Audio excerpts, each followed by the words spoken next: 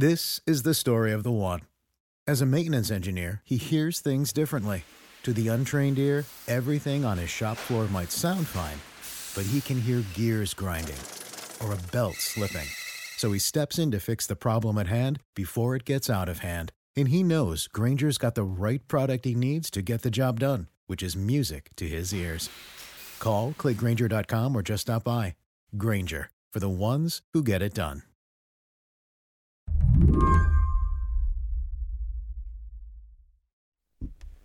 Hello. Hello. Hi, Mary. Yesterday, I called up a journalist named Greta Privatera. Yeah, it's me. She lives in Milan. So you live in Milan, but your husband's American? Yeah, my husband is from Detroit, Michigan. He's actually in the suburb of Detroit in a city called Northville. Lately, Greta and her husband have been spending a lot of time on the phone with his family back in the States, trying to explain how COVID-19 has changed their reality. Can you put me on those phone calls with his family? Because you're in Italy. You're under lockdown, right? Yeah. But, it seems like we have a FaceTime and we talk and they're like, how is being there? Like, it's horrible. And they're talking like it's something that is happening here. So they're like, I'm so sorry for you guys. And I am very sorry because I feel like it's going to happen to you too, probably. Greta's father-in-law, he's still playing hockey 3 times a week. And last she checked, her mother-in-law was still going to the grocery store.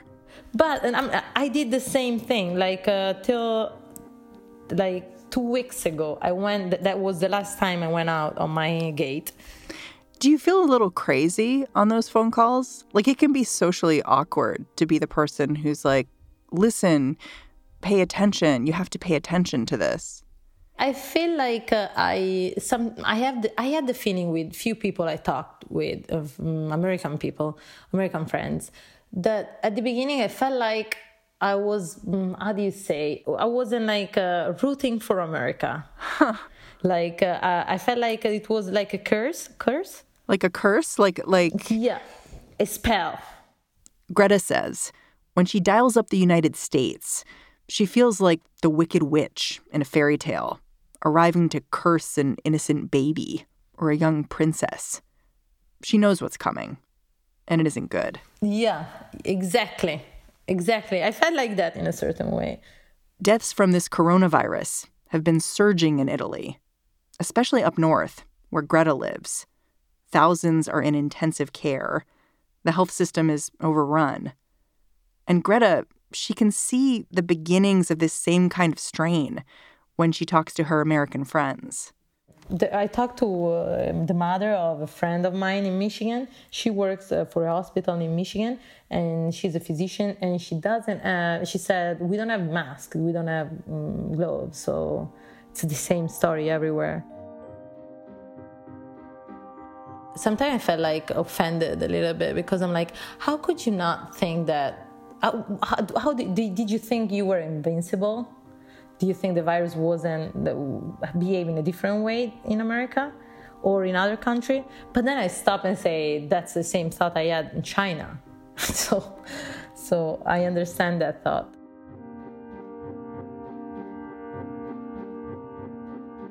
Today on the show, life under lockdown. I've been living like this for 4 days. Greta, she's been living this way for 4 weeks. I'm Mary Harris. You're listening to What Next? Stick with us.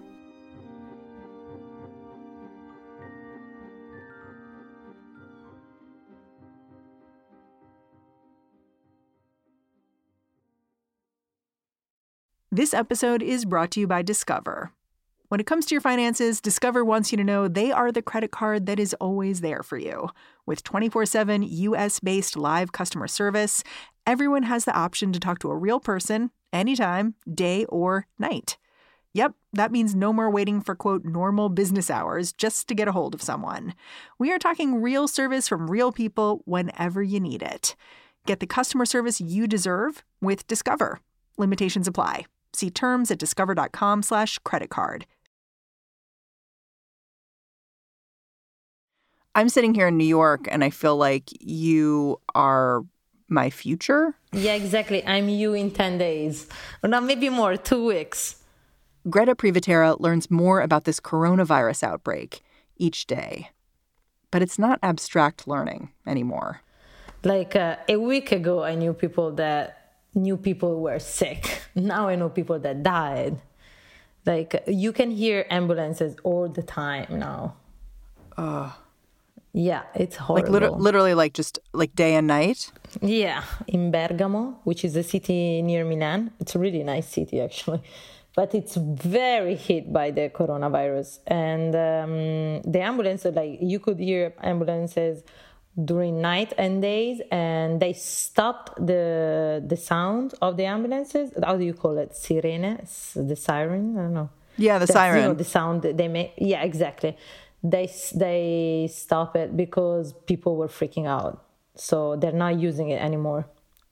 They're not using the sirens. No, because I guess they don't need them because no one's on the streets. And, you know, it's scary because it's your neighbor, it's the street next to you, it's the place where you used to, I mean, it's the people you know. This city is very hit by coronavirus. There's like too many people that are dying there.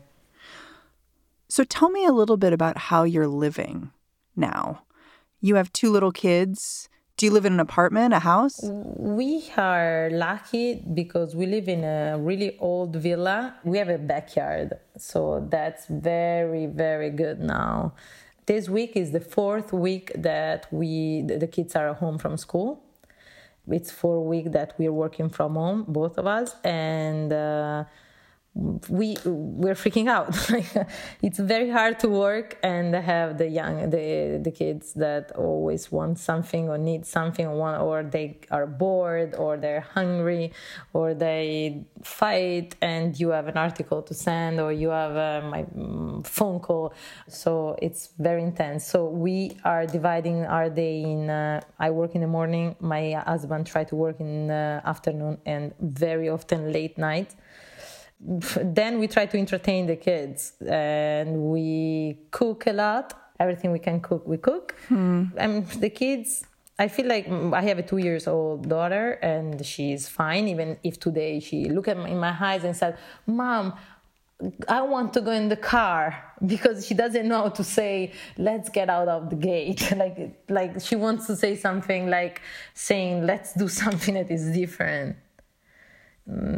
The other, my daughter, like, she's 6, she's very sensitive, and even if we show her all the videos about coronavirus, the videos made for kids, to explain the situation, we talk like if it was like something not like so scary, but she can feel the fear we are experiencing.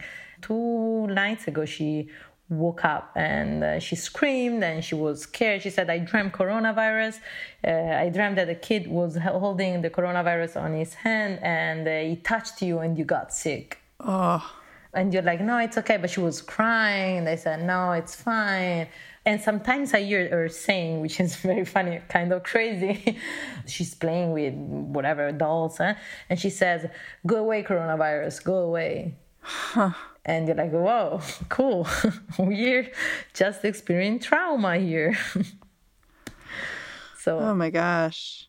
What's your procedure for just the basics, like getting groceries? Can you leave? Like, how stringent is the lockdown? Actually, we try to do online shopping, but the problem is that Amazon Prime is having really, really lots of problems. So if you do the grocery shopping, let's say today, you're going to get the food maybe in 4 days, if you're lucky. So yesterday, my husband went grocery shopping and they put gloves on, mask, glasses, and then we clean all the packages, because that's another thing they say to do. You clean all the packages? Yeah, because, the new studies say the coronavirus stay on plastic for hours and hours. So we try to clean a little bit. Not clean, like, we took a paper towel and we put alcohol on it and we try to clean it. that's how we deal with life right now. And it's kind of depressing sometimes, very depressing. Like I would say I receive a call a day of a friend that say I'm very depressed. Huh. It's funny you say that because I feel like here in the U.S., there's been that video going around of everyone singing.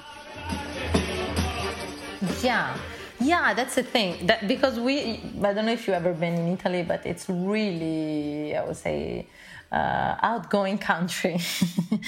And if you live in a big building with balconies, the balcony is the way you talk with people. So there's the people that decided to do this, I would say, flash mobs, where everyone at 6 p.m. they all go out and sing a song, or they, I don't know, dance or try to.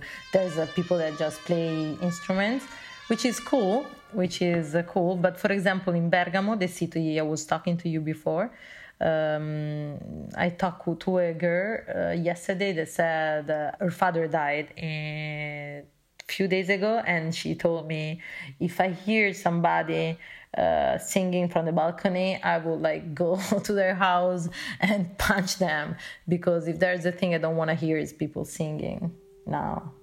So she said that in Bergamo nobody's doing this because there's too many people that are dying.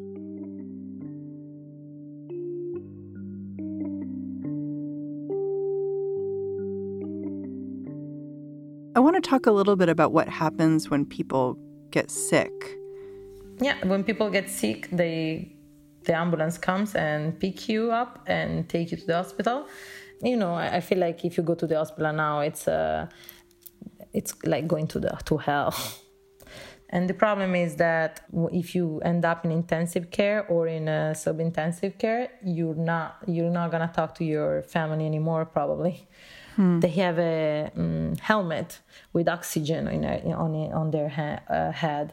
And so they're not able to speak on the phone. It sounds like a spacesuit. Yeah, exactly. It looks like that. If you Google it, you can see it. So it's the step before the intensive care. I hear lots of stories of doctors that try to help the patient when they are so sad. Like I read a story that there was this old lady, that she felt like she was dying. So she had a helmet on and she asked a doctor to help her. And she wanted to say goodbye to her granddaughter. And the doctor FaceTimed the granddaughter. And the old lady said goodbye. And after a few hours, she died. And that's not like a original story. Like there's too many stories like that. Doctors are the link between the families and the patient. And so if you are lucky enough to have a good one that is very sensitive, then you're going to use FaceTime or Skype or whatever to help you say goodbye, or at least to say hi to your parent, to your family. So you're saying the good outcome is the doctor brings you a phone to FaceTime with your family. If you're lucky enough, yeah. And then you die alone. You die very alone. That's another thing. The solitude of this virus creates a lot of solitude. Creates solitude in our families, creates solitude in the patient, and doctors too, because they're too busy. They say that we don't even talk to each other. We are in our mask, gloves, gown, how do you say, the suit that they wear, and we are just working. We don't, and most of them, they don't even go back home. They strive because they're scared to be infected and to pass the infection to the family. So this virus has a lot to do with solitude. Maybe we'll learn something from this. You say you've known people who died of coronavirus too. Yeah. What happens then? Yeah, then there's another circle of hell, and because you die alone and then you stay there. Sometimes they take you, you cannot have a funeral now because you cannot have more than 2 people together. So there's a lot of body in the churches and in the cemetery waiting for the funeral. And but I heard horrible stories about another city. It's Naples, which is in the south of Italy, and the coronavirus is not bad as it is here. And I heard the story of a guy that did a video on Facebook because his sister died from coronavirus, suspected coronavirus, and the funeral home didn't want to pick her up because they were unprepared, didn't know she had coronavirus, and they didn't have the right instruments to treat the body. And so they stayed with the body of the sister for hours, for maybe more than a day at home. And he did a video on Facebook, and you could see the body of the sister. I didn't watch the video because I didn't want to see that. And asking for help. He was saying, we don't know what to do, we're going crazy, the situation is like that. And so at the end, because of the video, because of the news, there was a funeral home that helped them. I feel like part of the reason we wanted to speak to you is because you're like this messenger from the future. And I wonder if you had to call yourself up, like back in time, before this happened, before you were in lockdown, what would you tell yourself about what's about to happen? Yeah, I would say, dear Greta, please stay at home. Please give up your little needs like going out for a cappuccino or a coffee in the morning. Give up as soon as you can going out with friends, because if you want your life back again as it is now, you need to give up now some behaviors and some you have to be careful, because it's gonna happen. Like the virus behaves in Italy as it behaved in China, in France, in other country. So we have to give up our freedom a little bit, because we one day will be so sad because our fathers of our friends will die, because our neighbor will die, and we cannot stop that. The only thing we can do to help the doctors, to help patients, is staying home. It's saving life, really. It's like saving life.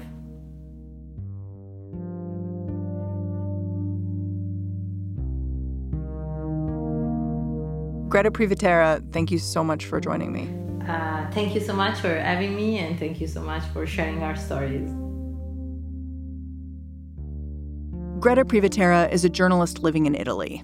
You can follow her on Twitter at Greta Privitera.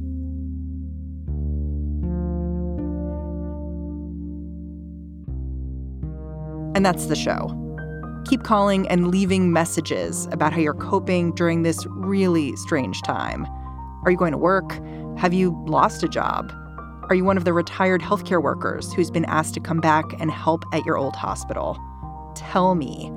Give a call at 202-888-2588. You can also tweet at me. I'm at Mary's Desk. I asked Greta how she's coping, stuck indoors with a couple of kids. Talking with friends is helping, and also FaceTime is helping, and taking a shower is good too.